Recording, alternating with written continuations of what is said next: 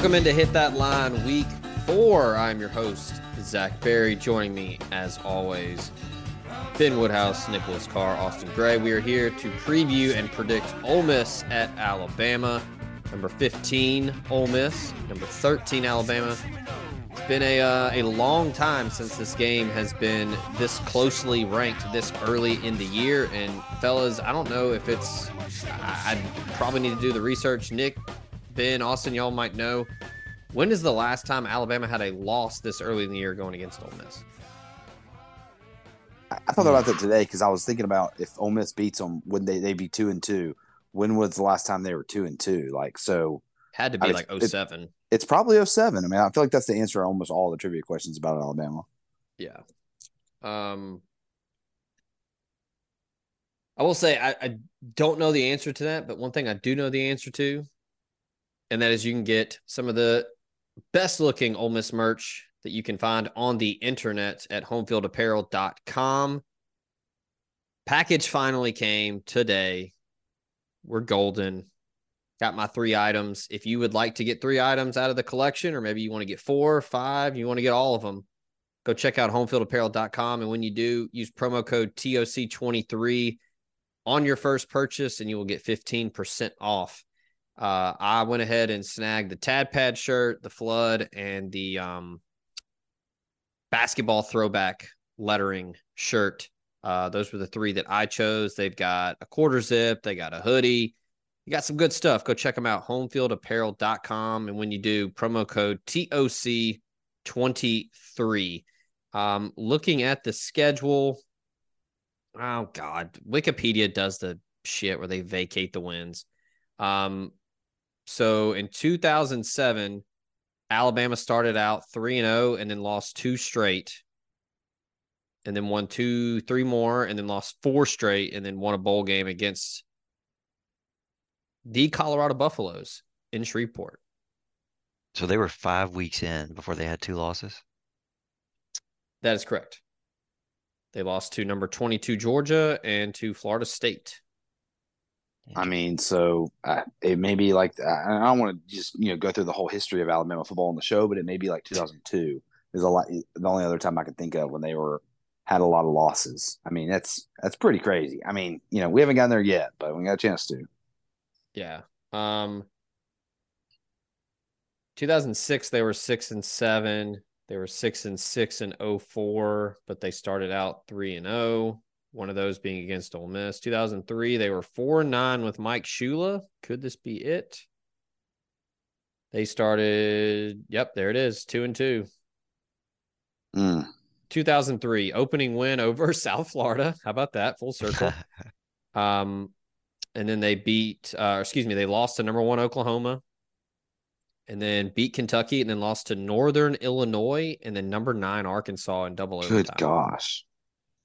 Yeah. Northern Illinois. Can you imagine? Like that is a whole different world of college football obviously there's not the same Alabama team, but like an SEC team not named Vanderbilt losing to NIU.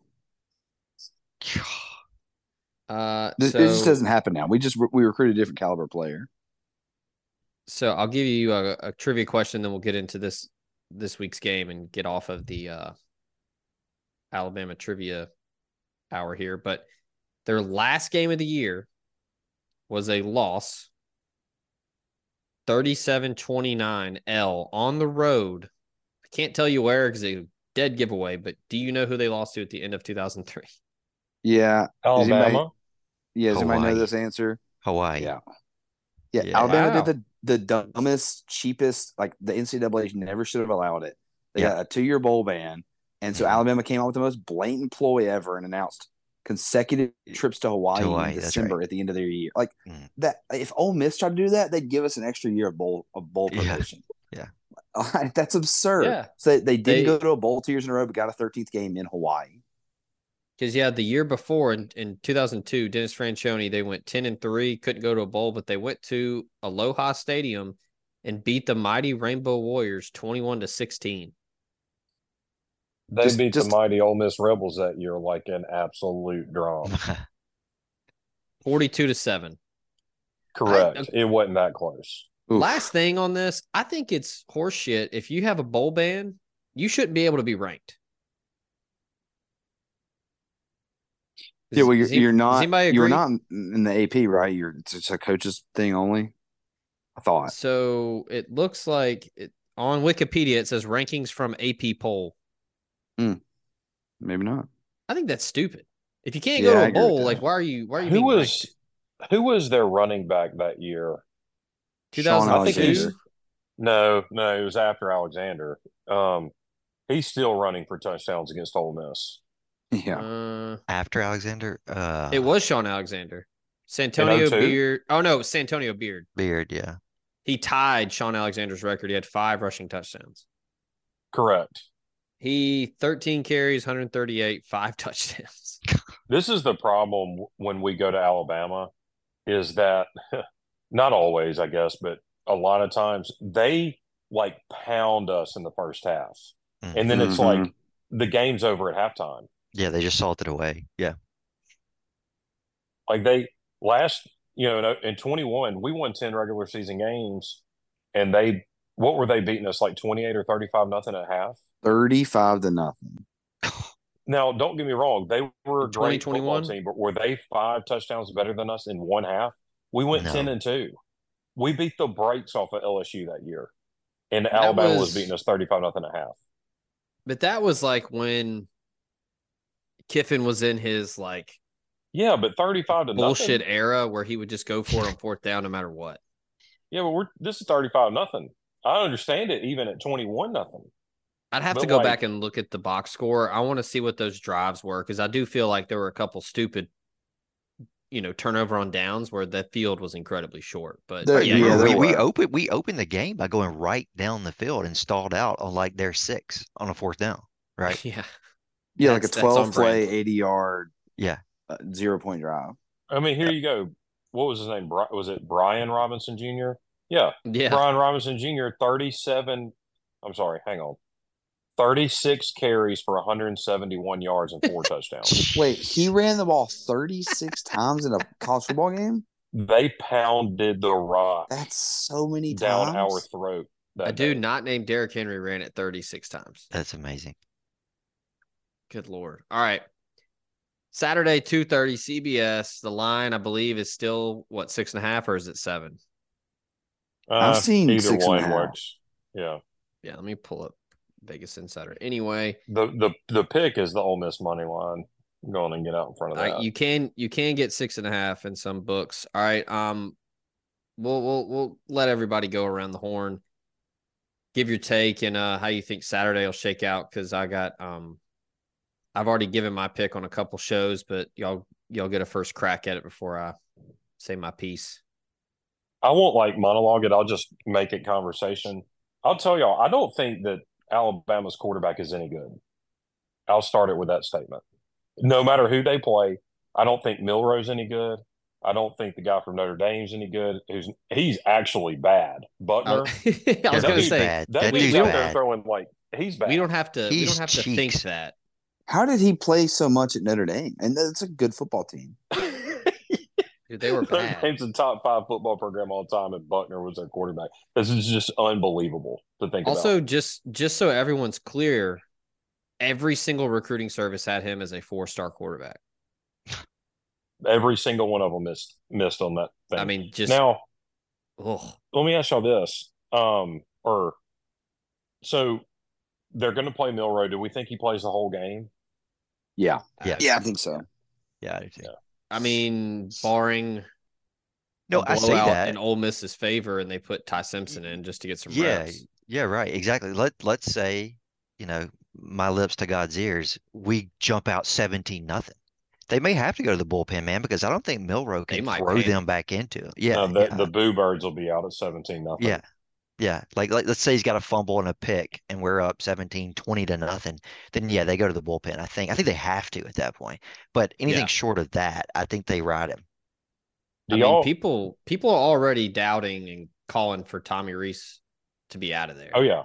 Okay. So next question: do y'all speak with Alabama fans fairly regularly? I have a few friends I talk to pretty much every day who are Alabama fans. they uniformly expect to get drilled Saturday. Like they're not speaking that into existence to like as they're not trying to like reverse KOD it. Reverse jinx. Correct. No, they're like, dude, we're not good.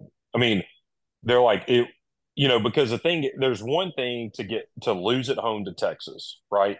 There's another thing, and then that's a one-off bad game. But you don't follow that up with a trip to South Florida, who's the worst team in the FBS, and struggle like that. Yeah, the sitting Quentin Flowers, South Florida.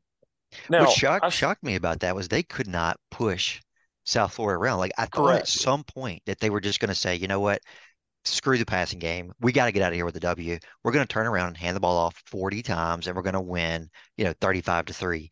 They couldn't do it. They couldn't turn it on. How is everyone so wrong on this Alabama offensive line?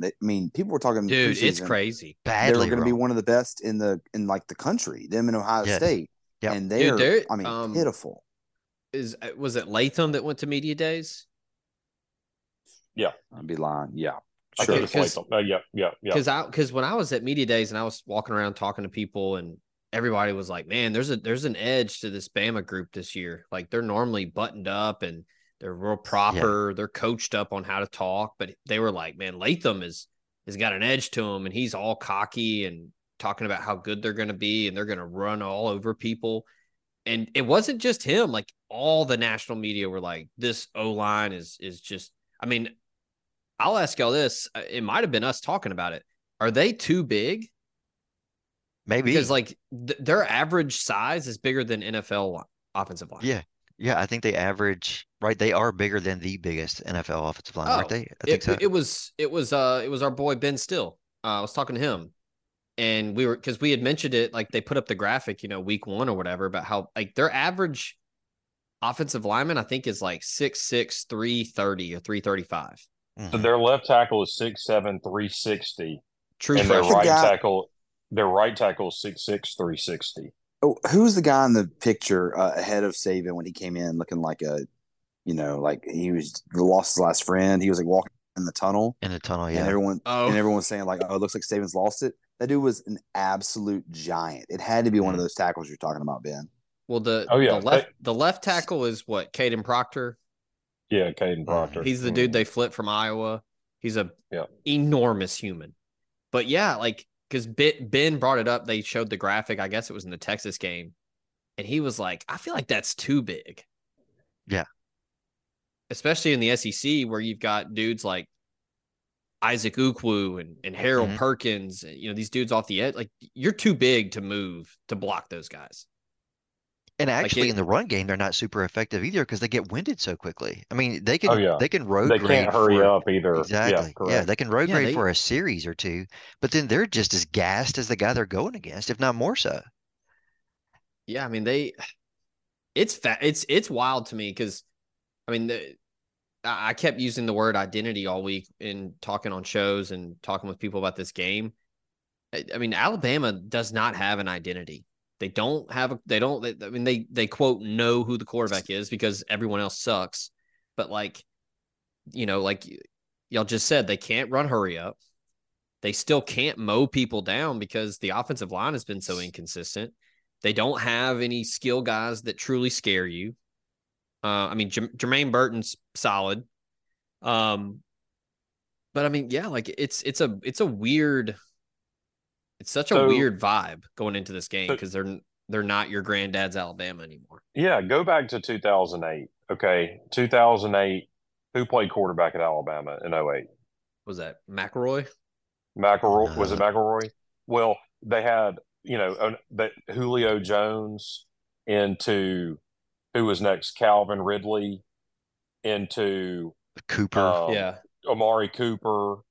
John Parker Wilson was the starter. Mm-hmm. They had like Mechie and the guy who won the Devontae Thomas or Smith. Devontae Smith. Anyway, and they had like several guys on that team. Point being is like, man, they've always had some elite Henry Ruggs.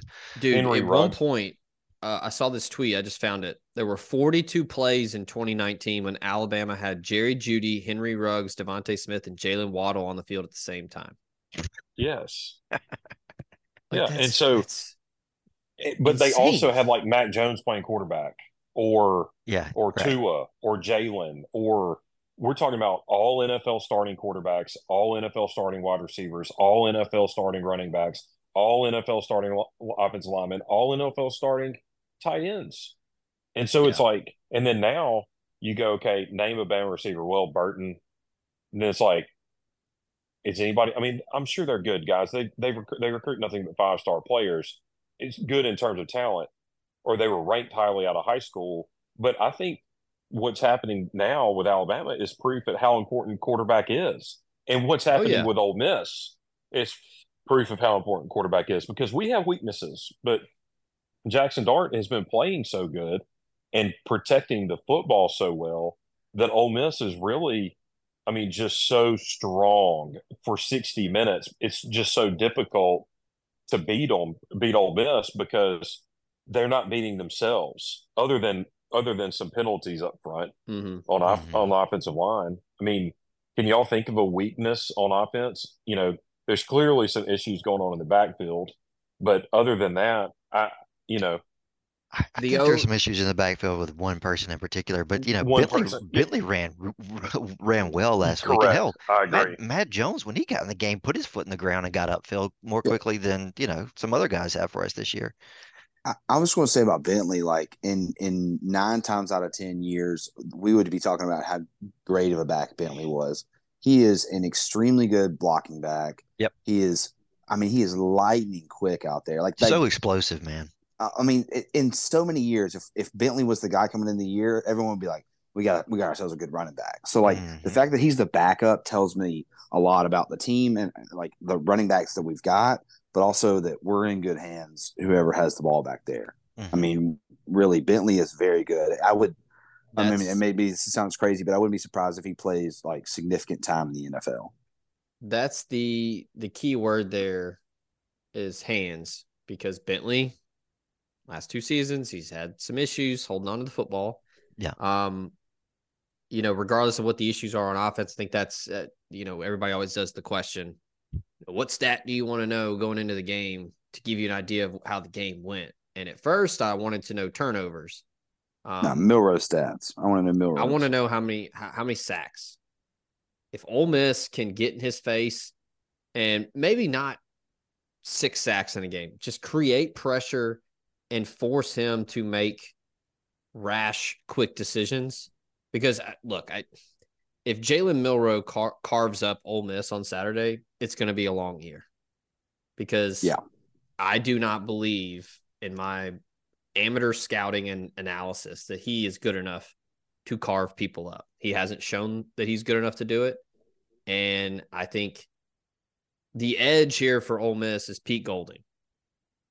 He was in that building last year. He knows the personnel. He knows their weaknesses. He went against them every day in practice. I think that's going to be huge. I think they're going to have some packages put together to put him in spots to where he is going to turn the football over. And I think that's the turnover battle is huge on the road. You got to take care of the football. But yeah, I need to know defensive, how many pressures, how many quarterback hurries. I need to know that. And if Ole Miss can get in his face and disrupt, I think that Ole Miss will be in a good mood on Saturday night.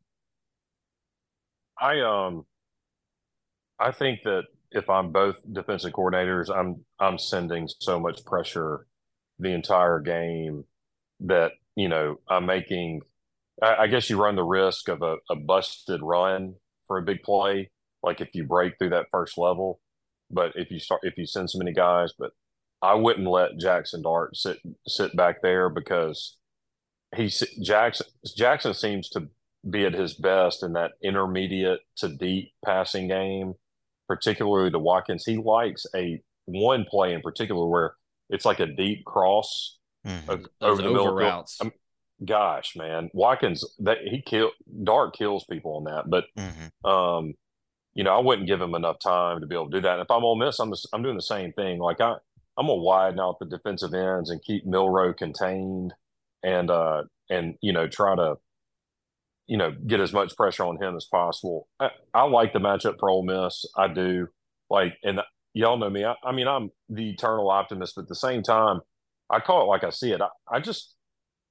I think this is like an exorcism game. We're going to exercise some demons here. I think that particularly Kiffin, I'm looking at like it's going to be a fun late fourth quarter for Ole Miss fans at Bryant-Denny. I think that this is a 34-22 final, Ole Miss.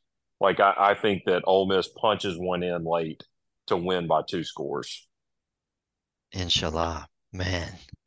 I mean, I'm telling you, there in my life, there's only been one time where it was like a true blowout of Alabama, and that was Eli Manning's senior year, and when Ole Miss just like walked the dog on them.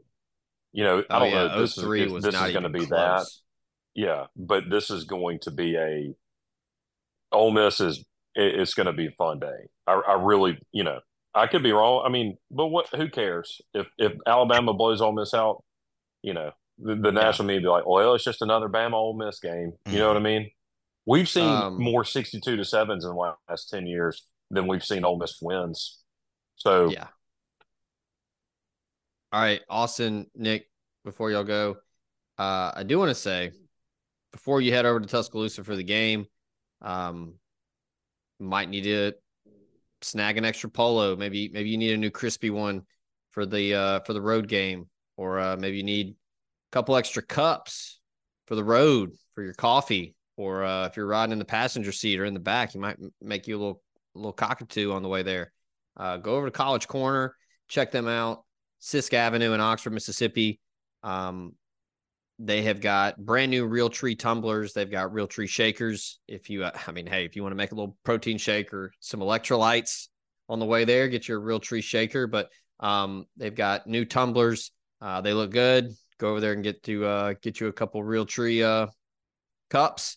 And then, like I said, get you some new polos, get you some pullovers, get the kids something. If you're doing some tailgating in Tuscaloosa, they got tailgating supplies there. They got gifts, all of that and more at College Corner in Oxford, Sisk Avenue. Go tell Scott and the folks over there that the boys on Hit That Line sent you, and get you some Ole Miss swag. All right, Austin, fire away, buddy. What do you think about Saturday afternoon? Yeah, I can't really disagree with much that anyone said yet. I'll just say this: it's probably the least sexy part of the game, but I'm just reminded of 2016. Special teams in games like this can win or lose you the game, and I'm not just talking about missing or making field goals. You remember in 16 we were up by 2 touchdowns at the end of the second quarter. Yep. We punt the ball. Eddie Jackson returns it 85 yards with a minute left in the first half, and suddenly a 24-10 game in the first half turns into a 24-17 game. And then like within, I don't know, a couple minutes of the third quarter, Bama returns a 3-yard fumble for a touchdown. And so it's 24-24 and their offense hadn't done shit. That cannot happen. That can't happen Saturday, right? We have to punt the ball well. Our punt coverage unit has to play the best they've played all season or are going to play all season. We cannot give them free points or free yards, right? We can't give up a 60-yard punt return that puts them on our 30. Things like that in games like this are critical. I mean, state the obvious. We can't turn the ball over. We'd like to win the turnover battle. Austin, to your point, and not to interrupt you too much, yeah, but think about the 2 wins Ole Miss had. Caused the fumble on the punt return from at home from Christian, what's his face, number 22. I can't think of his last name, Christian Jones. And then the same thing happened the next year. Caused 2 fumbles on kickoffs. I'm sorry, fumble on the kickoff in 14 and fumble on 2 kickoffs in 15. Yeah. So go ahead. Sorry. No, exactly. And like those are the big ticket items on special teams. I even mean the hidden stuff, the hidden yardage. Don't like I don't want us to have a big punt return that gets called back for holding. You just have to be clean in all phases of the game to beat teams like this. And I know they're down. They are not the Alabama team they were of a couple years back.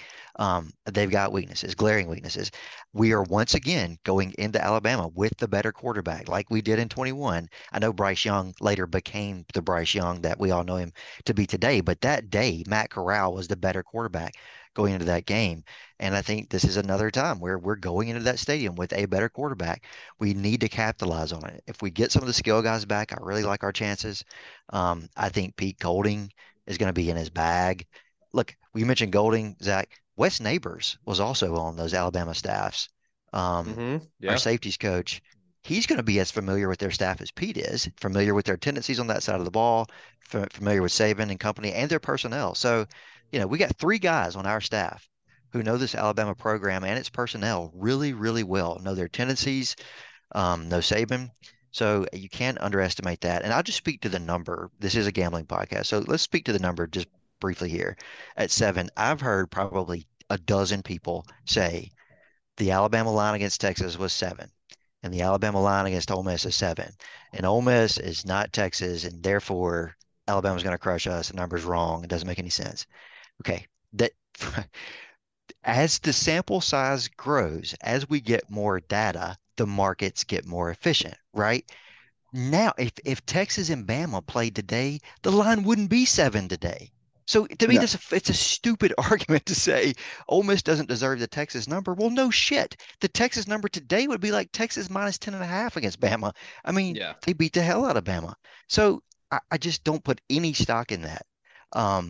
So yeah, I think the number feels right. Home field at Bryant-Denny's, what, 4, probably 3.5, 4.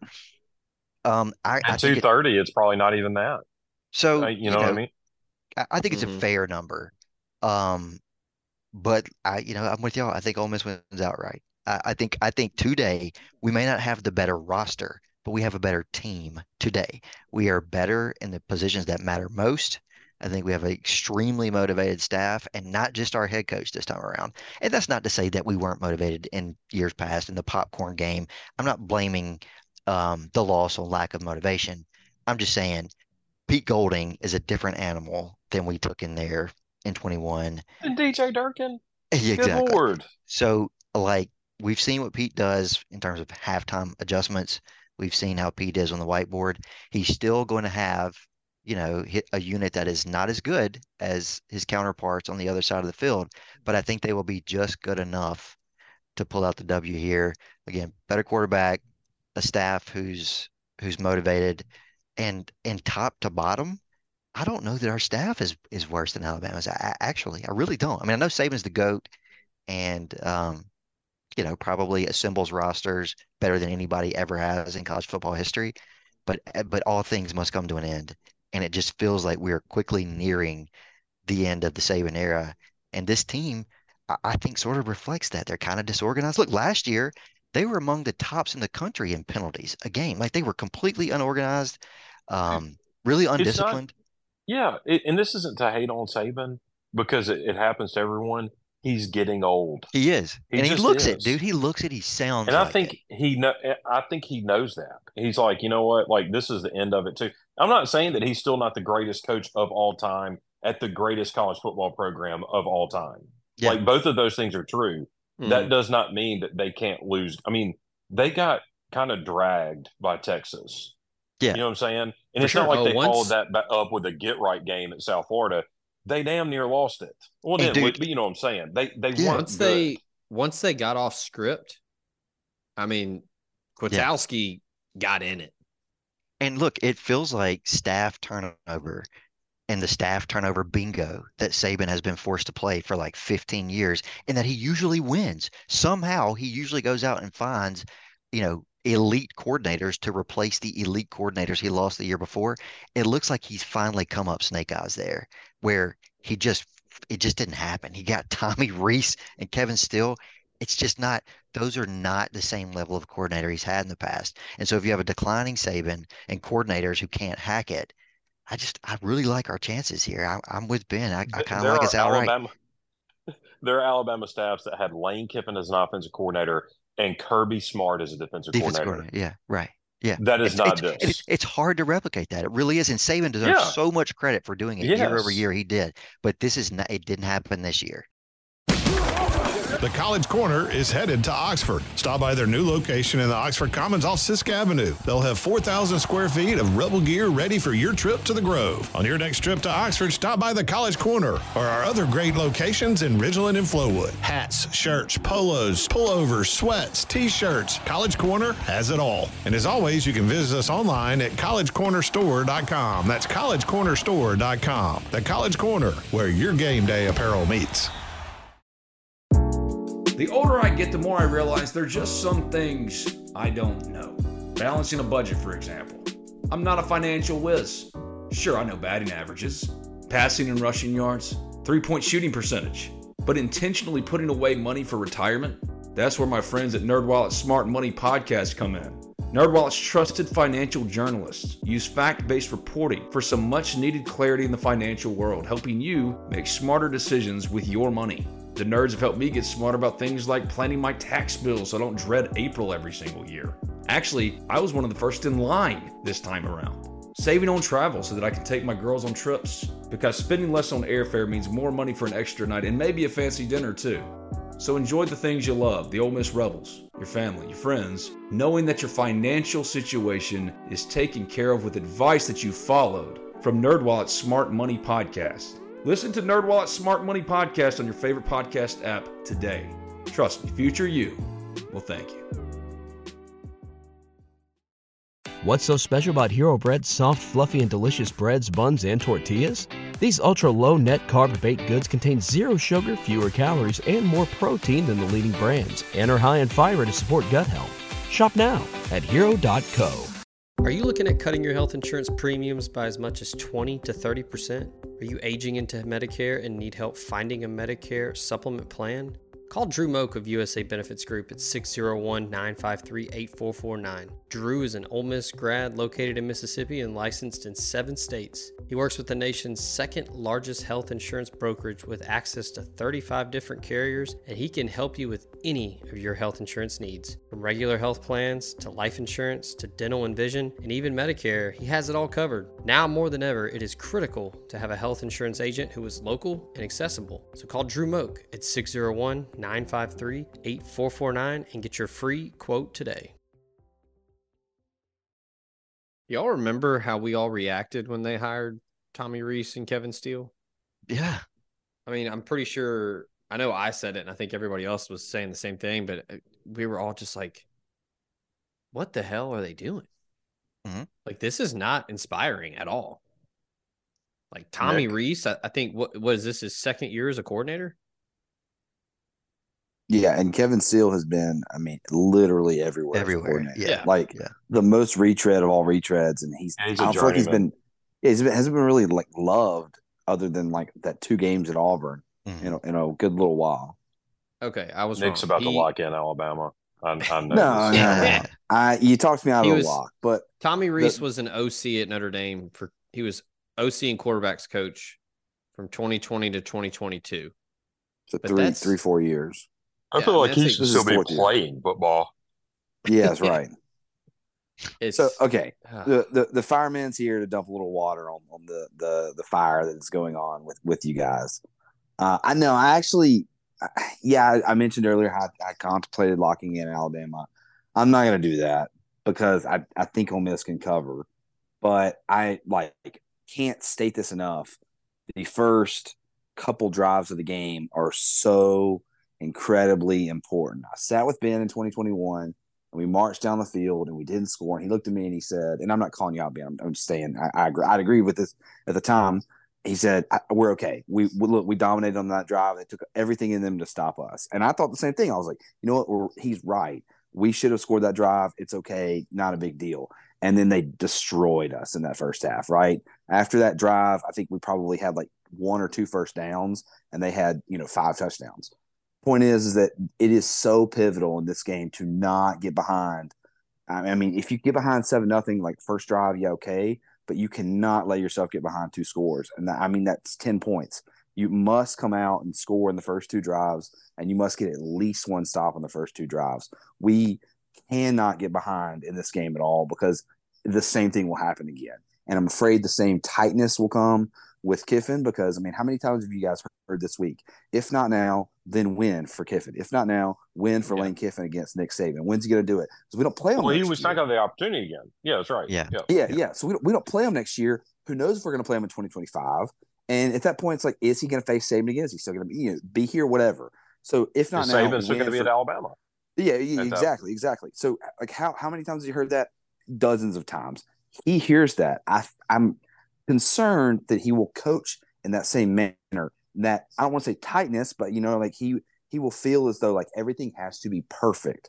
And that's why I say it is so important to come out of the gate, not necessarily strong. You have to be up 14-0 at the end of the first quarter, but that'd be very cool.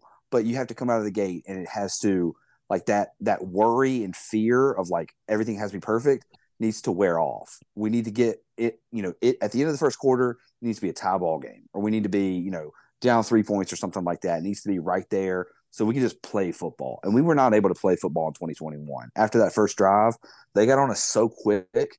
It was just like our heads were spinning. I remember sitting there late in the first half looking around, and we were like do we go home? Like, it's 35-0. I guess that's it. Yeah, you did go home. We for some stupid reason watched the bands at halftime and then watched like 2 drives in the second half. And it was like we hardly got a chance to play football in 2021 because of how quickly it happened. We had whiplash, and I mean, it obviously goes without saying we don't need to be down 35-0 Saturday, but we just need to weather the initial storm and get out there and play football because I think we're a better team than they are on Saturday. Let's talk about let's get through that specific game though. Okay. Yes, I commended us after that first drive, and it was a good one. Yeah, it was great. It was a great first drive. Now, but we also looked at each other and were like, once Bama went up 14-0 or whatever, we were like, this game's over. I mean, the speed that Alabama played at that day compared to what we played at that day. They had 14 players on the field. It was unbelievable. Yes. We weren't even anywhere near in the same. But the next year, let's talk about 22. All right. Mm-hmm. We had the best player on the field in 21 in Matt Corral. To me. Yeah. It didn't matter because of the I mean, we had some really good players in 21 and we went 10-2. Is that the worst 10-2 team that you've ever seen? Like, it has to be. I'm sorry. It has to be. We weren't great at all year long. That's why we've had 8-4 teams that would have beat that team. I guess is my point. I mean, and I'm saying worse than like Eli's 9-3 team would have destroyed that team. And so what I'm getting at now, though, 22 though, implement NIL, do whatever. It looked a lot closer in terms of it didn't look like we kind of just hung with Alabama like the 2020 year where they eventually just blew us out at the end or ran away with it. Well, they beat us last year because they had the best player on the field. Better team. Correct. They beat us last year because they had Bryce Young. Yep. Correct. Without Bryce Young, Ole Miss wins that game last year by 17. Yeah, and he's not playing Saturday. We just got to weather a storm because at the end of the day, there's a lot of players on this team and coaches that were here in 21, and we'll remember that. I mean, it's not the whole team. I know we have a lot of transfers, but they will remember this is what Ole Miss has done in Tuscaloosa. This is still Alabama, and I don't want us to look up at the end of the first quarter and go, "Oh shit, man, we let Alabama be Alabama for a quarter, and here we are, 17-3 or something like that."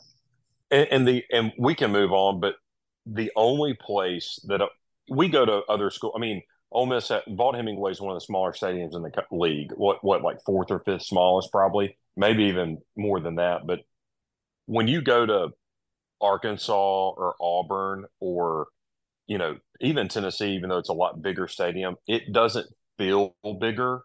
Alabama is the one stadium that you play at, and it's like, this feels like big time when you're in the stadium. Bear Bryant talks. Nick Saban runs out of the field. Like, playing at Alabama feels like you're playing at an NFL stadium. Like, it feels like you're playing the Jets. Like, it's like, golly, dude. Like, we're in the same conference. Like, you look around, you're like, what? And so to your point, Nick, we have to weather the storm because they are going to be jacked up at the beginning. Unless we pop them in the mouth a couple times and go up 14-0. You can take the crowd out of it. We've seen that too. We sat with each other in 15. And they were leaving. They were leaving. They're like, who is this? I remember the man behind us, because we were like on the last row of Ole Miss fans in either NN or M, whatever section that is. And Alabama people were directly behind us. I remember a man with his wife going, like, they are kicking the dog crap out of us. We're leaving. Like, I remember him saying, we're not as good as they are. I can hear him still talking to her, like, let's go. Because it was an 8:15 kickoff. They were already tired. They're ready to roll. I don't think that it's not as much. I think we're a good football team. I just think we have a great. And here's another thing: our best player is not our quarterback. Our best player is our kicker, and that could help us. I mean, that's not to say Jackson Dart's a bad player. Our kicker should be kicking for the Oakland Raiders right now, so to me, I mean, I think that helps when it comes to like it's 4th and 6 on the 38, and Kiffin's like, you know what, kick the 54-yarder. Go take y'all points. Noticed, like, since he realized he has a good kicker, he's just like, dude, he's just pressing that button every other play. Like I think he's going to start kicking on 2nd down. Like, and so let's just say though, like in this particular game, Alabama, whereas let's say they start out high and they scored their opening 2 drives, they score touchdowns, and instead of us going for it on 4th and 6, we kick 2 field goals. Well, 14-6 is not insurmountable. 14-0, it's like, dang, dude, like we need turnovers at that point. All right, so we got a chance. I mean, Ben and Austin both predicting wins. Nick, are you on that same boat? Man, he's on the cover boat, I think is what I heard. I think we're going to cover. I just, my worry with Alabama is that, you know, animals are most dangerous when their backs are against the wall. And, you know, I get it. I acknowledge all good things must come to an end, but I just don't know that it is their back against the wall though. That. Yeah, absolutely. I mean, they could still win the West. They don't have a conference loss. I mean, but everything is in front of Alabama. Their next loss puts them almost certainly out of the, unless they ran the table, it puts them out of the conference, the CFP discussion, and then they'd have to beat LSU and they'd have to beat Georgia. So I think their back's against the wall. So, and also, I mean, if they lose to us, like they're staring down the. I mean, we would have the tiebreaker at the end of everything if they were to beat Alabama, and we'd each have a loss. You know, if we lost to if they were to beat LSU, we were to lose to Georgia. So I definitely think the back's against the wall. What's the total here? 55, 54 and a half, 55, something like that. I kind of think the under's the plays, honestly. Total is they just threw out the generic college total on us. 55. Yeah, they did. Yeah, 4 touchdowns a team. Yeah, like, we don't know. 55. Yeah.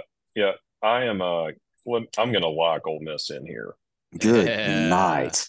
There we go. Now we're talking. And I see sevens out there, by the way, Ben. I mean, I want Ole Miss plus 7. They don't have a quarterback. Like they have 1,000,000 5-stars. I'm not an idiot, but like if Alabama wins 34-28, Ole Miss covers. That's not an unrealistic. Alabama is one-dimensional right now. Give me Ole Miss plus 7. So normally the way to combat this argument, because I do it, and I think y'all do too. Most people, this isn't some like revelation of how to pick games. I will first and foremost always look at the quarterback. Quarterback matchup favors Ole Miss in a big way. I don't think that's outlandish to say. And then I'm looking at the lines of scrimmage. I think it's probably pretty even, which is insane to say. And then I'm looking at skill guys, you know, who's a game breaker, who can bust a big play. Right now, Ole Miss has got that. I mean, look, he wasn't getting much attention early in the year, you know, for good reason because of the transfer receivers that Ole Miss brought in. But Jordan Watkins is a game breaker now. When his number is called, he's making plays. Dayton Wade. He looks faster, man. Yeah, Watkins does. Watkins looks faster, yeah. I talked to people that are field level at games, and they say he looks completely different from last year. He low-key ran away from those Georgia Tech DBs. Now, I know that's not Alabama DBs, but he ran away from them. They had angles on him, and he ran away. Dayton Wade has I mean, the dude, is he on scholarship yet? No, but he should be. Okay, they've got to. Dayton Wade is not on scholarship. He's not. He's a walk-on. What? I mean, somebody needs to give up Corvick scholarship. Neat was on scholarship for 4 years. That is oh my God. It's a deep cut. Was Richie Contretesie on scholarship? I don't think so. I hope not. Mother of God. But so what I'm getting at is these dudes are making plays, and you add into the fact, my God, we buried the lead on this show this week. Caden Priestcorn, Zachary Franklin, and Trey Harris are all expected to play. Yes. We know what Trey Harris is. I mean, the dude has 5 touchdowns in less than 2 full games. He can be a game breaker. And then Zachary Franklin, I mean, everybody calls him the slant monster. I mean, he was just a yak machine on a really good UTSA team that won the Conference USA title. I think they won 11 games. He's playing for the first time, and Caden Priestcorn's playing for the first time, who was really good at Memphis. These are old guys. They are old. That helps when you're playing, when it feels like you're playing the Jets, like Nick said. And defensively, too, we've said it all year. These are transfers that are in the secondary, that are at linebacker, at all 3 levels on defense. They're older guys. These aren't former 4-stars that are redshirt freshmen, or like this is their true sophomore year after, they transferred to Ole Miss for their second year. I mean, these are guys that have played a lot of football. John Saunders. And guys who they know that they have to make if they're going to make the NFL, this is it. And by the way, DeAndre Prince is playing the best ball of his career. Oh, he's good. He's a very good player. He's playing like first an NFL team SEC guy. Yeah, correct. Yeah. But Dejon Anthony, John Saunders, Zamari Walton, Deshaun Gaddy, Tasia Young. I mean, tons and tons and tons of experience. So Ben made a great point about that. We're like, in a hostile environment early on, you need those types of leaders to keep people in check. And like, if Ole Miss were to go, 6 and out, you need those guys on defense. Like, hey, we're going to get the ball back. We're going to get it back. No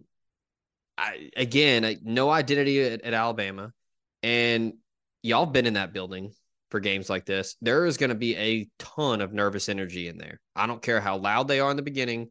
They are going to be nervous. And I think that the team can feel that.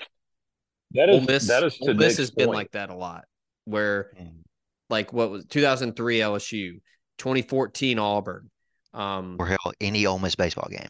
2015 Arkansas, like that nervous energy, like it seeps down onto the sidelines. 2009 Virginia. Yeah.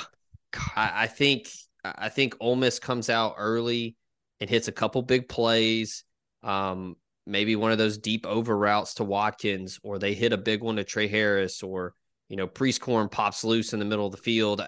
Again, like talking about game breakers, Alabama doesn't have a Rolando McClain or a Dante Hightower over there. Like, they don't have those guys right now. At least right now, like they're not making those plays. They're not shutting people down. Like, Will Anderson's not on that team. So Rolando McClain is probably like 38 years old. That was like a deep pull. Yeah, I mean, like it's wild to talk about Alabama like this, but I expect Ole Miss to go in and win. I predicted 31-21. I think Ole Miss controls the game. I think they're going to be crafty enough in the run game.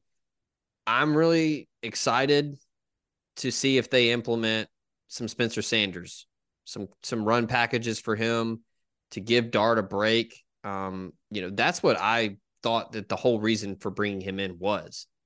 When they go tempo, you get a big play downfield, or Dart has a 25-yard run out Spencer Sanders real quick, even just to hand it off, but give Alabama something else to prepare for. I'm with everybody here. I like Ole Miss to win outright for sure.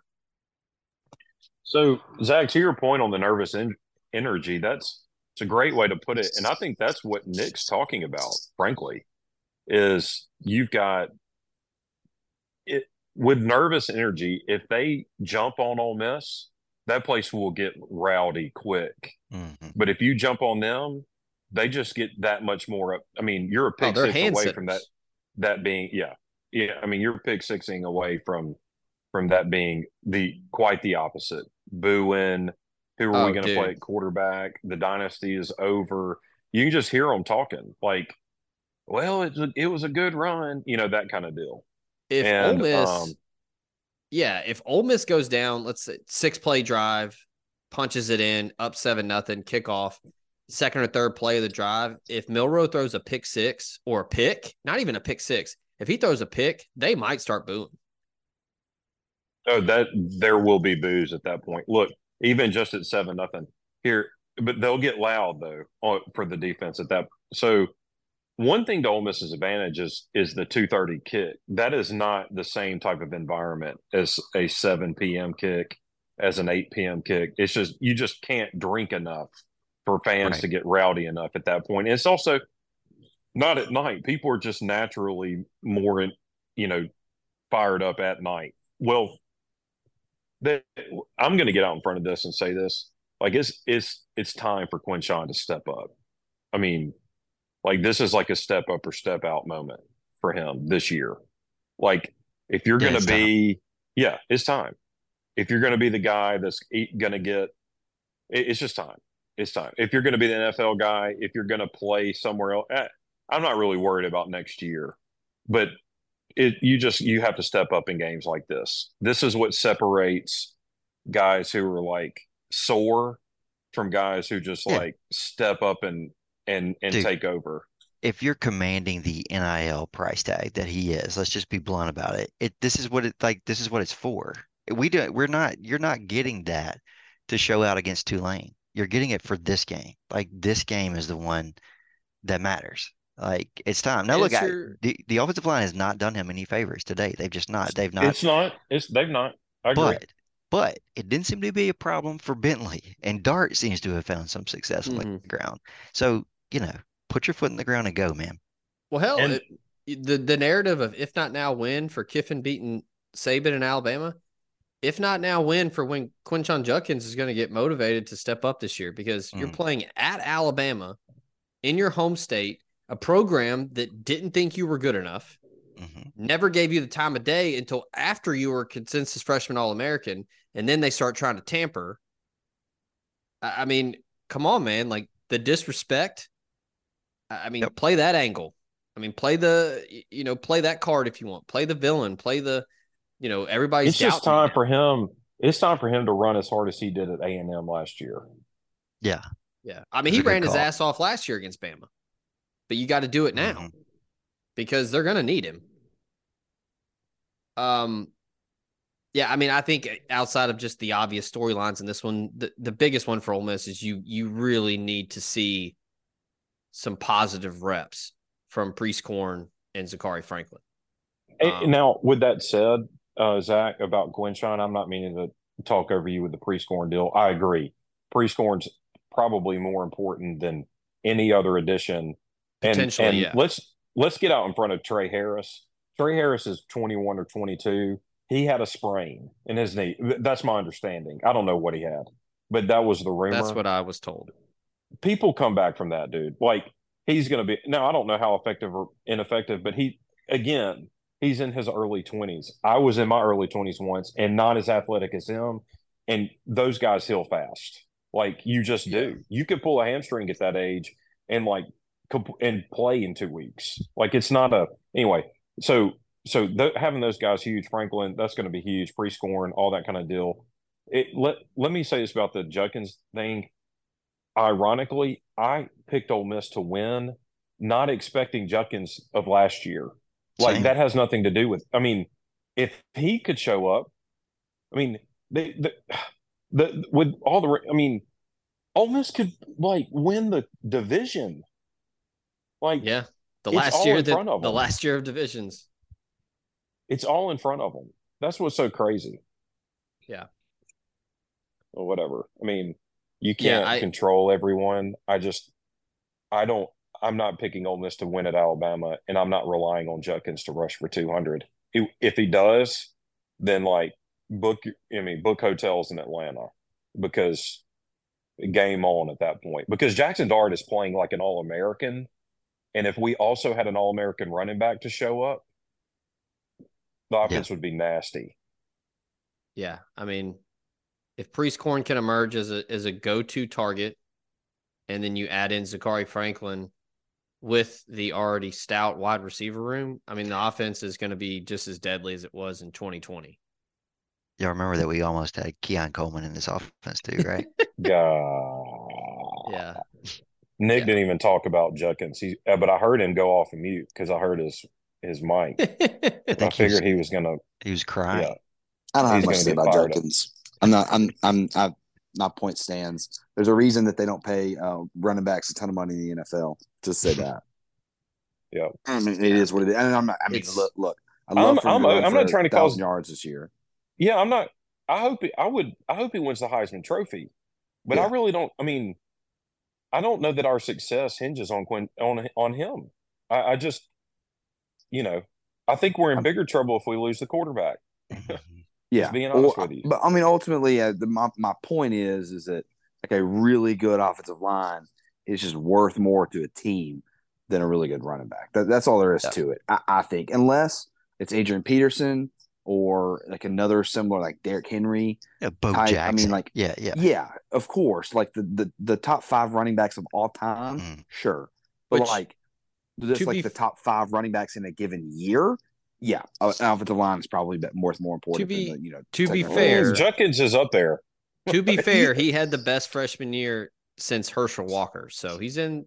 Yeah, he's good. He was in rarefied air last year, but he needs to play hard. Yeah. But okay, my point here would be the odds are stacked overwhelmingly against him that he's a future NFL Hall of Famer, right? Yeah. And my point is that like short of an NFL Hall of Famer, AP, Derrick Henry, Bo Jackson.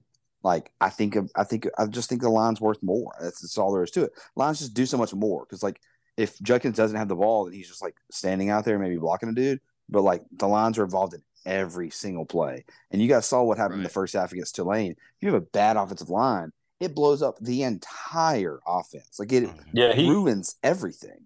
His rushing against Tulane was nothing on him. He was getting hit as he was getting the ball. There was one time we did a little pitch out there to the left, and like a faster defense would have taken that pitch to the other way. Like they would have caught it in the air. Yeah, it was ball that play in the play sheet up and throw that play away. The toss pitch thing that Weiss likes to do, delayed toss. I don't want to see it a single time.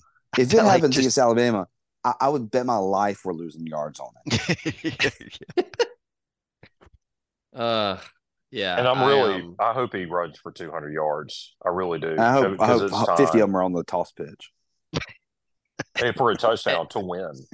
You know they're going to run it because they're going to try to set up some kind of play action off of it. It's just y'all crazy... remember when we faked that toss and hit Ingram in 16? Oh, yeah.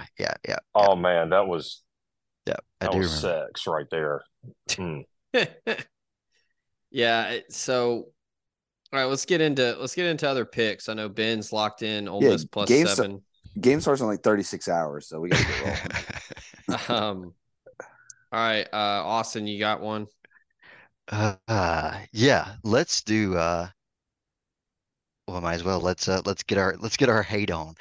Oregon is playing Colorado this week. Now I know I just said that the Texas number, the Ole Miss number, markets change. They get more efficient. I know I said all that, so I don't want to talk out of both sides of my mouth here. But somebody's gonna have to explain to me how in week 1, Colorado can go on the road to TCU. Y'all remember that line? 23 and a half. Yeah. 23 and a half at TCU in week 1. Fast forward 3 weeks, they're without their best player at 2 positions. Travis Hunter is their best receiver and their best corner. They're without him. They're going 2 outs in, which is harder to play in than TCU. How can they be only 21 on the road at Oregon? That I can't square that circle. And again, I know that Colorado is much better than we thought they were going into the year. I just think Oregon would be like 13-14 against TCU. I think Oregon is a far superior team to TCU, and I think they're a far superior team to Colorado. But because Dion loves to chunk the ball around late to pad Shadour's numbers, I'm going to, I think, take a safer approach here. Rather than going full game number, I'm going to take a derivative number. Give me Oregon first half minus 13.5. First half minus 13.5? Yep. Okay. Yeah, I think they're going to really struggle from not having Travis Hunter. Like, I think that's like he is without a doubt their best player other than Sanders. And not having him on both sides of the ball, that's going to be a killer. Yeah, I mean, he's an NFL player. Yeah, he's like it's a cluster injury. Top 10 pick, because on both sides of the ball, it's tough. Like Colorado does not have the depth to sustain an injury like that at two positions. Yeah, I agree. Got my second pick whenever y'all are ready, but y'all can. And actually, Zach, I just checked. I'm seeing a 12 now on Oregon first half. Are y'all okay? Yeah, if it's 20, that's about right. Yeah. Right, so I played a bad number early in the week, but I'll definitely take the 12. All right, let me go ahead and toss this one out real quick. Just go ahead and get this under out of the way. No one likes to watch Big Ten football. No one likes to watch Michigan. I sure don't. So don't do this. Just bet the under 44 in this Rutgers travels to Michigan game. Line's 24 for Michigan. I expect you will see a medium-sized number for Michigan, maybe in the low to mid-30s, and a really, really small number next to Rutgers' name. I just think it's going to be an ugly one. It seems like a game that's like there's like a 3-hour rain delay. I haven't checked the weather for Ann Arbor, but I just feel like you turn that game on, and you're like, wait, why is this game in the first quarter? It's 8:30. And it's because there was a rain delay. Just no one cares to watch it. No one wants to be there. This is that game. Rutgers still, I guess they're better than years past. They did kind of whip up on Virginia Tech last week, but I don't think that their offense is going to do a whole lot against Michigan. And I really don't think that Michigan – thus far this year, they've scored 30, 35, and 31. I don't think they have any reason to just, pour it on Rutgers. If you told me this game was, 24-3, that's yeah, I could totally see that. Under 44, love this number. And by the way, Michigan hasn't covered a spread yet this year. That's kind of wild. Yeah, and they've not exactly. They've East Carolina, UNLV, and Bowling Green. They've also total given up 16 points. Yeah. So I think you'll expect to see that trend. This is a game, again, I implore you, don't watch it. And it's also the Lazarus game for Jim Harbaugh, back from the dead after the tribute. And they'll be playing for him then. Maybe this is a bad pick. No, they'll just suffocate Rutgers. They'll just sit on them. All right. Had to do it to them. Probably the game that I will have on the big screen after Ole Miss takes on Alabama. We are going to the Palouse, 6:00. Oregon State at Washington State. I am going with the Cougs +3 here. It is probably one of the better games of the weekend. No doubt. Between two teams that have just kind of rebranded quickly. And dude, going back to the identity thing, they have identities. Oregon State and Jonathan Smith are going to try to control. And then Wazoo with Cam Ward, who Ole Miss at one time was really wanting to add him to the roster. He's really kind of rounded out his game and found a place where he can thrive in that offense. I like the Cougs, man. It's tough to go up to the Palouse and win. That's a really, really weird place to play a football game. That place will be rocking. I like them to pull off the, quote, shocker here. They've been really good at home. They never trailed in that win over Wisconsin. And yeah, Cam Ward completing 72% of his passes, no picks. He has 9 touchdowns. And as good as Oregon State's defense has been early, I just kind of have a sneaky feeling that Wazoo's going to get it done here. People are calling this the Unwanted Bowl. I was going to say, does this count as the conference championship? These are the last two left. This is the Pac-2. Yeah, I'm going with the Cougs. I think it'll be a fun game. I love when Wazoo does some kind of cool uniform with their gray. I think their gray is really good. It's hard to pull off gray. It's not a great color. I think it's like Wazoo and Ohio State do it well. Yeah, sell out. It'll be rocking up there at Nick, correct me. Is it Martin Field? It used to. Well, it's still Martin Field, but it's like Wessu Stadium or something random now. They changed the name, but yeah, this is like the brotherly love game. I saw today the ADs of both schools had, instead of having like the Pac-12 logo behind their Zoom background, they had like a mix Oregon State, Washington State, like repeating background. I mean, these teams, and also from apparently it's like almost a done deal. These teams are going to play a home and home next year because they're struggling to get games, obviously. And I was like, I kind of wish they'd play like a double home and home. It would be sick. So yeah, I love this game, and these two teams. Like, I mean, I feel bad for them, and I really enjoy Washington State and Oregon State football. So it's kind of a bummer that they're going to almost be relegated the next few years. So enjoy it while you can. It sucks, man. I'm not the first to point it out, but like those are the two fan bases. Those are two fan bases that actually care about sports in that conference. Shit. Like, yeah, like nobody gives a shit on the West Coast. Washington State fans are die hard. Yeah, yeah. Oh, it is. So it's Gesa Field at Martin Stadium. Yeah, I knew it was they bastardized it and gave it a real name. But yeah, Martin Stadium.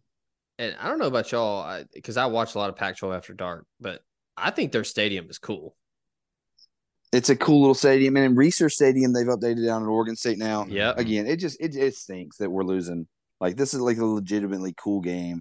I can't wait to watch Stanford play Northwestern or Cal play Illinois. I mean, gosh, man, everyone's dying to watch those games. Or I mean, everyone's like, well, there's obviously USC too, but like, who cares about UCLA, Iowa?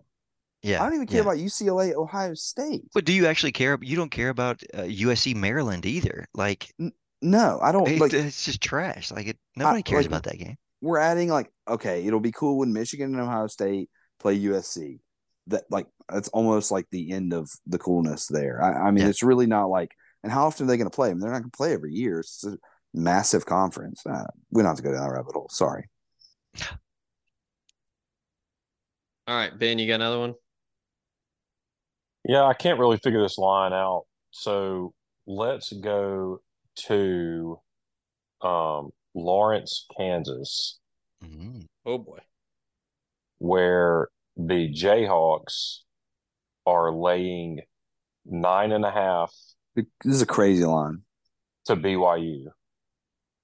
I don't understand it. I don't understand. Are they expecting BYU a team that just letdown? beat an SEC team on the road? Yeah, they just beat Arkansas on the road. That game was drunk as hell too. Did y'all watch that? Like, it was so weird. It was off the rails. So I'm gonna take BYU plus 9.5. Simply because, I mean, Kansas laying 9.5. If Kansas beats them by 10, they're like legitimately good. I mean, maybe they are. Man, Kansas almost lost last week to Nevada. I mean, they struggled in that game. Yeah. Weren't they without somebody on offense? I don't know.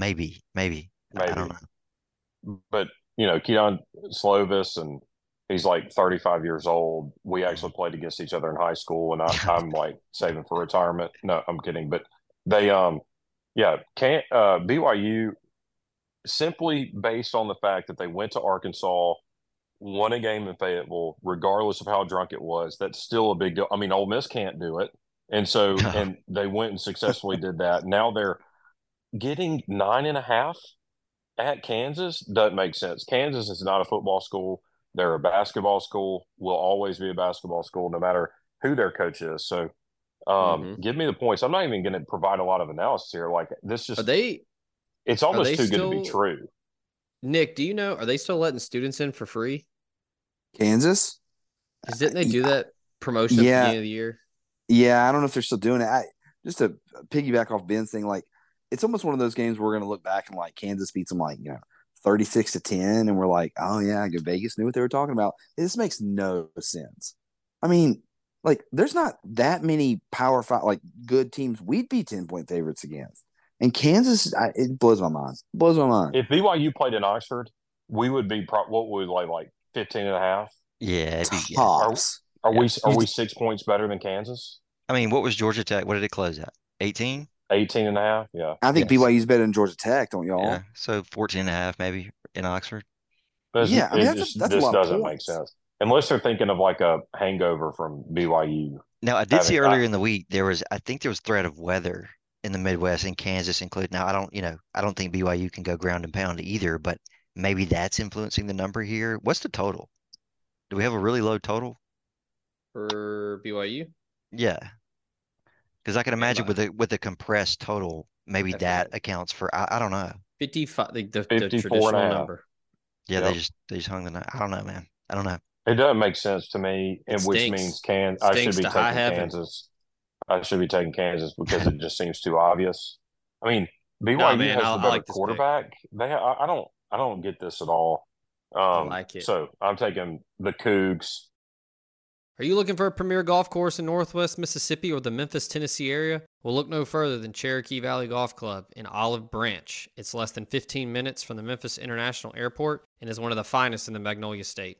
The 18-hole par 72 course includes 4 sets of tees, tips out at 6,751, 11 lakes, 52 bunkers. You can also check out the lodge-style clubhouse. So if you're in the area and you're looking for a premier golf experience, look no further than Cherokee Valley Golf Club. Check them out, olivebranchgolf.com. You can give them a call, 662-893-4444. This podcast also comes to you thanks to Bluff City Advisory Group, Memphis's leading team of finance professionals who can provide advanced assistance with financial planning, pension, and qualified plan support, and business and estate planning strategies as well. Former Ole Miss Rebel and founding partner Ben Still, along with his elite-level customer service team, make it their goal to help you meet the ongoing demands of your financial needs. Learn about this and more at bluffcityadvisory.com. All right, Austin. Yeah. Before we go, last week, the pick of the week was Kansas State, and they lost. Yeah. Not only did they not cover, they lost. Damn it. And then the second pick of the week was Tennessee. Not only did they not cover, they got blown out. Yeah. So we were, I mean, this is hashtag gambling, obviously, but I mean, two lines there that we believed were absolutely locks. And those two stinkers kept us from a 10-2 week collectively. Yeah. Because Nick, sorry, just double overtime. You're not getting under 62. That sucked.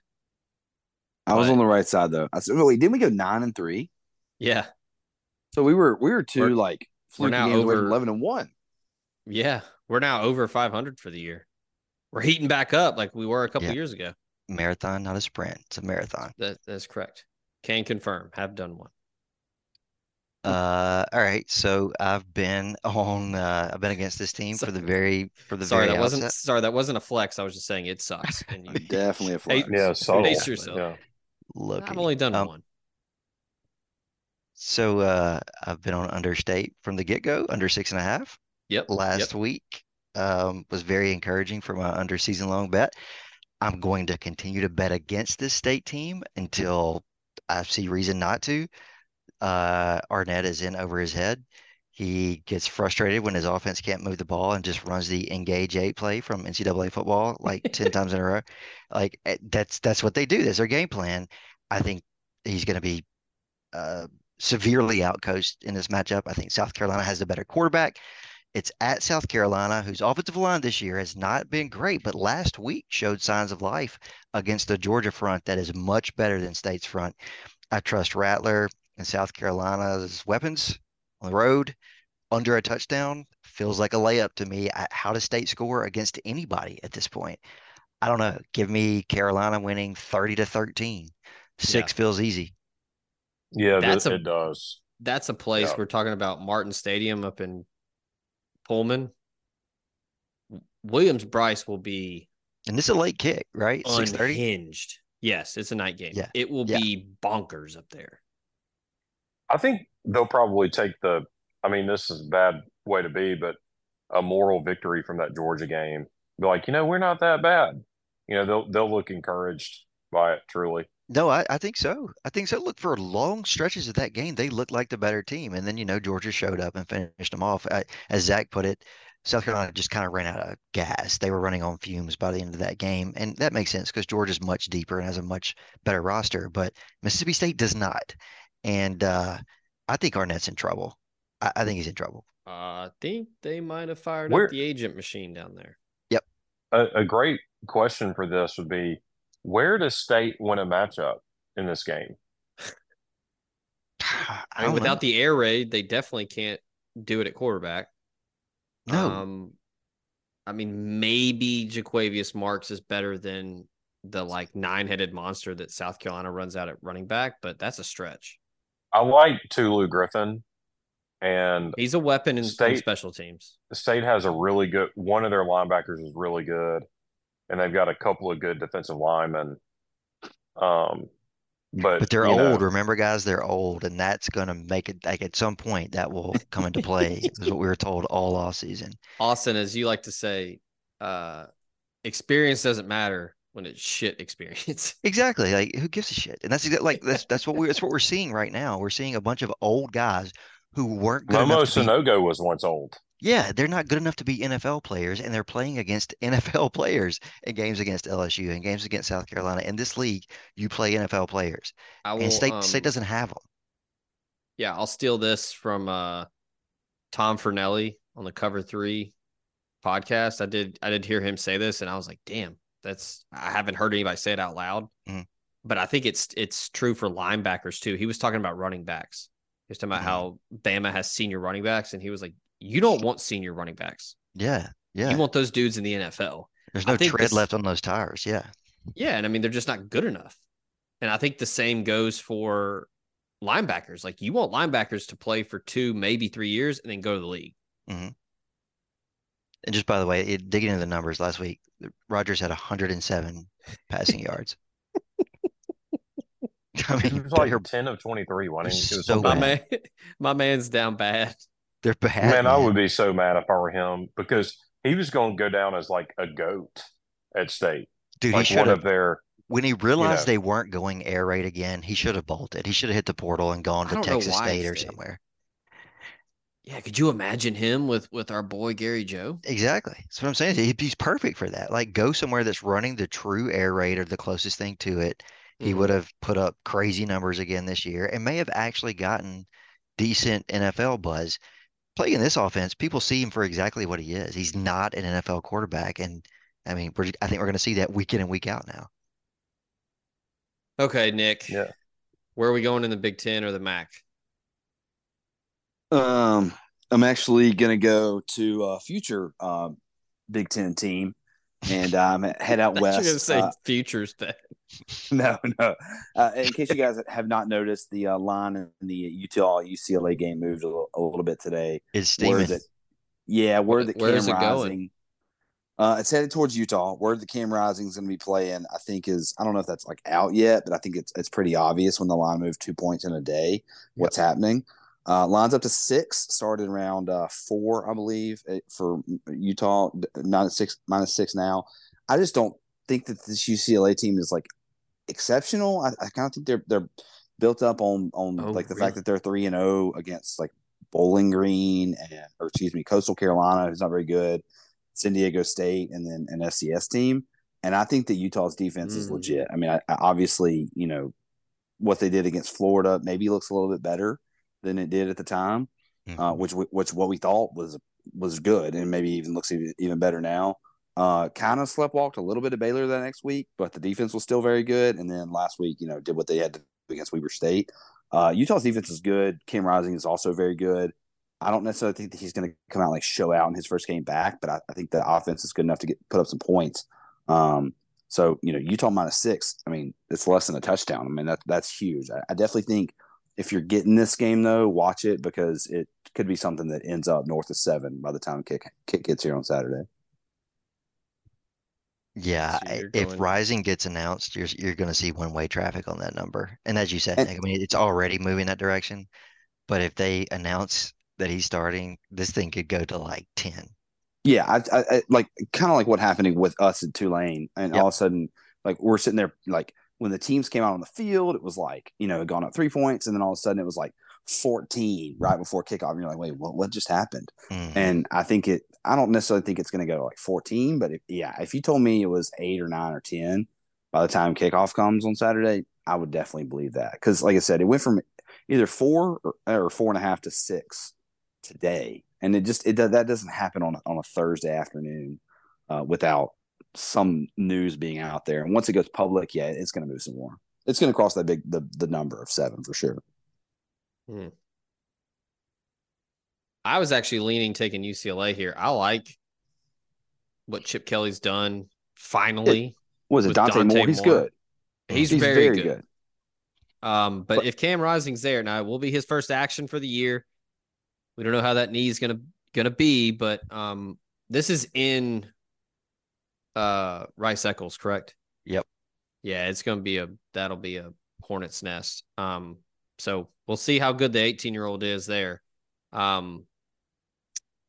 Okay, I am going to go, and I know you guys are excited for this one, and y'all are probably like, "Damn, you stole it!" Like I can't believe you're gonna go there, but I'm headed to Pratt and Whitney Stadium in East Hartford, Connecticut. Oh, I actually did consider this game, and I'm taking the over. It's just 44. Is that correct? Yeah, but I think there might be weather. Oh, is there? Son of a bitch.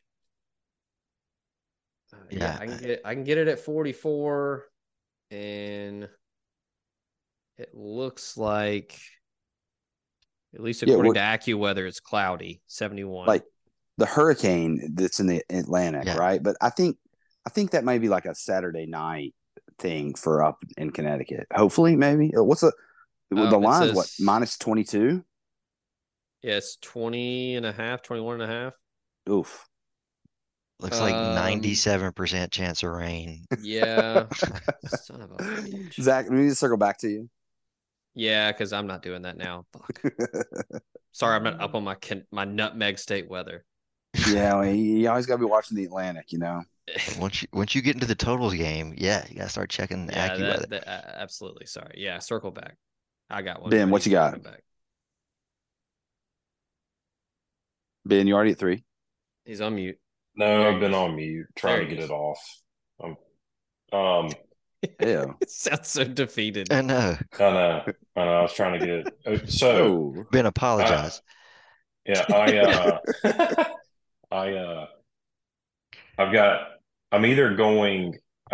down to 2 games. So, well, 3 really. So I'm going to talk about all of them, and maybe we can collectively come up with the best. UCF is without John Rice Plumlee, and Kansas State's going to get a get-right game against them at home, laying 3.5. Yes, that's a great pick. I like James Madison -5.5 at Utah State. Utah State is terrible, and James Madison, they covered for me. Not only did they cover, they beat Troy. They're just good, man. They're just a good program. And I wish so badly they could go to a bowl. Lineman, and he's from there. Yeah. That's the one. I wish so badly they could go to a bowl. It's so stupid that they're. Why are they still doing this? This is I don't understand, because I understand like the idea of you don't want teams moving up and like dropping immediately back down, but like that's never happened before. Yeah, nobody's done that. Yeah, no one's it. I mean, it would be crazy to put on. Or just do this. Like, okay, if you do that, we'll fine you $10 million. No one's doing it. We're solving problems that don't exist. But I mean, like from a fairness standpoint, they're student athletes, which they're far more student athletes at James Madison than they are at Ole Miss, which is like the ideal of the NCAA is to protect the student athletes. They're student athletes that went there and are like their second and third or third and fourth years at James Madison. They can't play in a bowl or a conference championship game. Like, what point are we proving here? Like, it's just, it's stupid. All right, I agree. The last of the ones that I may pick. UTSA in Knoxville. No, don't do this. UTSA's they're mailing it in, and I think their quarterback is banged up. I was gonna say Frank Harris is hurt. He was dated. Y'all talk me into it. I'm going to take James Madison. Love the it. Dukes. The Dukes. Yeah, love it. On the road, laying 5.5. Sneaky cool State. Blake Anderson at Utah State. I love that. Correct. Dude, every stadium in that state is cool. Yeah, they shout out to our boys Stephen Hartzell and Joe Troy and Big Dukes guys. Actually worked with a guy who went to Utah State. Who was their quarterback? Chucky Keaton. Yeah. That dude was slanging it. Wait, okay. Who was their quarterback? I thought you were saying. I was like, dude, there's no way this guy's still there. Okay, I thought I was going crazy. Okay, so Ben's got 3 in the books. If we're gonna circle back to me, let me double check here who they're playing because I'm kind of in Ben's boat on. Um, God, I hate to do this because if they don't, I'm gonna just try to break my phone in half. Um, I'm gonna lay the 14 with Oklahoma. Actually, I can get 13 and a half at FanDuel. Um, do we really think Cincinnati's that good? Like, do we really think that Emory Jones is that good? No. I think this is like the games that it doesn't matter who the head coach is at Oklahoma. These are the games where they try to run it up and they try to make examples of people just to flex before an actual game happens. And I don't know if Art Briles will be on the field pre or post game for this one, but I think Jeff Levy, Austin, you talk about apologize. I'm pretty sure he apologized. Did he Because finally apologize? Because he was pretty defiant initially, anyway. I think I want to say I heard that he might have done something to rectify it. Right. I Look, mean, he pulled the whole, grandfather of my kids thing, and yeah, which cool, but like, which I doesn't mean he gets to understand, go on but the like field. my dog, like, do you need hearing aids for how tone deaf you are? Well, yeah, Like, and I think the problem there was apparently they had covered that when he isn't was it in his hired. contract? Yeah, right. Yeah. I think that's the issue is like, yeah, you knew that when you signed away the right to be seen with Art Briles in Oklahoma gear, bro. I mean, dude, and like somebody said that uh somebody said that Art Briles looked like I saw like people were cooking him on Twitter. They're like he looks like an extra on Sons of Anarchy, or he looked like Billy Bob Thornton. Um, I mean, he was getting because he does look like shit. Yeah. And he's got some kind of like does he have like blonde and like his goatee or something? He did for a while. Yeah, he went. Yeah, yeah. He died something when he like was the high school coach or whatever. Didn't he coach high school or JUCO or something for a couple years? He was. Yeah. Oh wait, he coached high school for sure, and then didn't he go overseas? Oh, maybe. Let me. I got a computer right here.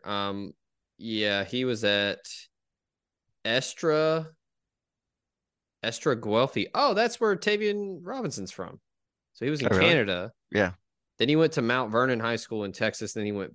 So he's back at Estra Guelphi in Canada. He did have a stint in the Italian Football League. I mean, just an enormous scumbag, still getting paid somehow. All right. So yeah, I'm locking in Oklahoma minus 14. Dylan Gabriel and Levy, all jokes aside, they have a great connection. That offense is humming. And again, like I said, if they can put it on a Cincinnati team that I don't believe in whatsoever, I think they're going to get it done here. That's 11 a.m. Fox at Nippert. Yeah, I'm good. Yeah. Emory Jones has been fine. I don't want to stomp on him too much, but yeah, I like Dylan Gabriel and them to get it done because they put up 66 on Tulsa, 73 on Arkansas State. They were kind of snoozy against SMU last week, but they covered. They seem to be on a mission. And the thing about them too is if it gets, let's say they go up big by 20, 24, whatever, and they go to the backup, hell, he may be better than Dylan Gabriel. So it's tough to claw your way back in it, even with a big dog. If you're hoping for the back door, if they keep throwing the ball around, it doesn't get any easier. Yeah, and Jackson Arnold's going to come in like Matt Jones does for Ole Miss. He's going to try to throw a touchdown pass. Yeah, he's the closer. Dude, this is a year that Texas goes to Alabama and wrecks them, and then gets popped by Oklahoma. It'll be something stupid. Could happen, man. Oh, it could. That's gonna be an awesome game. Yeah. All right. Am I back up? Yeah. Man, I want to get involved in one of the big games of the weekend. There's so many big games this weekend: Ohio State, Notre Dame, and Florida State, Clemson, but those numbers are really, really sharp to me. It feels like the market is dead on in most of those. So I'm gonna go to another. I think I want to do another derivative number here. Ben mentioned UTSA at Tennessee.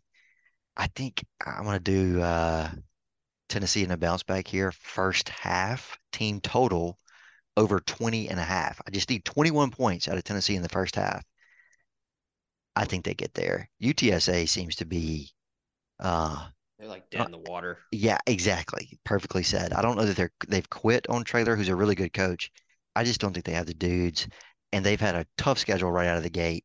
But last week against Army, man, the effort did not look great. They got rolled up by a pretty average Army team. I know Tennessee, got their ass whipped last week by Florida, but I think Heupel needs to put a number on the board uh, Oh to yeah, get some of the Big Orange faithful back on dude, board. those psychos in the Eastern Time Zone are groveling already. Exactly. So I expect a number in the first half and maybe throw it in cruise control in the second half. Surely Tennessee can give me 21 points in the first half against UTSA. So let's do that. Over 20.5 Tennessee team total over first half. All right, Nick, you got one more? Probably on mute. And he's gone. Yeah, no, I'm not muted. Zach, it's your turn because I'm still looking. Okay, I'm gonna go ahead and jump on this bandwagon on the flats that might be okay. We saw him last week up close and personal. And look, Haynes King wasn't bad. And they got some dudes at receiver. I like the Eric Singleton Jr. kid can really run. He got behind the defense. Good. He got behind the defense a couple times. And Brent Key, like they again, the buzzword here for this episode, they have an identity. They're going to play defense, and they've got a good quarterback now. This is not your granddad's Wake. They don't have Sam Hartman. He will be in South Bend. This one seems funky. I hope I'm not on the wrong side of this one. I don't know how Wake is favored here, but I like Georgia Tech to get a dub, get plus 3.5. I like them to win outright. It's a must win for Tech if they're going to bowl. I mean, they got to have this one. Yes, they have to. And the weather does not look great, but give me Georgia Tech with some physicality and that Jamal Haynes kid's not bad at running back. No, and like you said, Kings look pretty good, man. I mean, compared to when we last saw him week at A&M, he's like a different dude. Yeah, I like it's kind of a wrong team favored type game here. It's on the CW network at 5:30. Good. You can right watch after Sister. I was gonna say you can watch what is that? Oh my god, I used to watch it. Yeah, you can watch some Riverdale and then watch this game. That's right. All right, I found an uglier game somehow than the other two that I bet on. I don't know what I'm doing here. I'm going back to the Big Ten well. I don't know what's gotten into me this week. The game of the week on CBS, it's where Danielson and Nestler will be. This is the whiteout game, Penn State, Iowa. I really thought about the line here. The line's 14.5, which is that's a killer for me because I definitely could see Penn State winning by 14. The hook there is big. So I'm going, and honestly, I don't even feel Can't good wait about for it. this. I don't even feel good about it. This is a bad under in the NFL. I'm going under 40. Iowa, Penn State. I just think that Iowa is pathetic on offense. And I think last week, whenever they went for it on fourth down or whatever late in the game to try and score more points against Western Michigan, tells me everything I need to know about what they expect from the next 9 weeks worth of football and their drive to 325 or whatever it is. I think they are awful offensively. I don't think they're going to score many points at all, maybe 7 or 10 tops. And we know what they're going to do defensively. I do think my concern in this game actually is I think Penn State might just whip them. And, they could win like 35-7 is not a cover here. And that's my only concern is making sure that Penn State turns it off late in the game and doesn't just keep running up the score. I do think the Iowa defense is good enough to get some stops, though. But I don't know if their offense is good enough to keep Penn State off the field in any way, shape, or fashion. So that's a concern, but under 40. Is Iowa the most forgettable 3-0 ranked team in the country. They're forgettable. They've been forgettable for what, 5 years now or so. I mean, there's always like a win they get in November that's really cool, but I mean, they've been forgettable for like a while now. Here's my theory, dude. In that Rose Bowl, when they were top 10, and Christian McCaffrey just baptized them, that's when it all went downhill after that. They still just have PTSD after that. Like, dude, like that was a really good Iowa team. I mean, I think they were like, what, 6th in the country or something? And, dude, he shredded them. I mean, it was not even close. Nick, our boy, Phil Parker is still the defensive coordinator at Iowa, if you're still curious. Yeah, exactly. That's all. And Brian, he's been still the OC. In fairness, is a dead man walking. There's no way he's hitting the average, the 25 or whatever. No Austin, Ben, I don't know if y'all are familiar, but Phil Parker has been on staff at Iowa since 1999. I saw some Iowa fans were talking about, they were like, oh, we're tired of talking about this whole have to average 25 points a game thing, but like they put it in his contract. Yeah, right. That's your fault. Yeah. It doesn't matter if you're tired of talking about it. He's got to hit the number. Like, yeah. So Phil Parker, one might say, is the Derek Nix of Iowa football. Ooh, that's good right there. Think about how easy it would have been to just like fire the guy. Think about how low your bar is. We put a bar, you have to average 25. Oh, and you get 3 games a year against non-conference opponents. And he gets to count. They get to count defensive scores. Yeah, Yeah, exactly. They just literally have to average 25. Yeah, it can be all defensive scores. They're just like the team has to get 25 points a game. That's crazy. Good pull there, Austin, on the Derek Nix. Because, and I will say this, Phil Parker, like Derek Nix, looks very young for his age. Mm-hmm. I mean, Derek Nix still looks like he's in college. Yeah. Phil Parker, he's not old. He's 60, but I saw a picture of him. I did not think he was 60.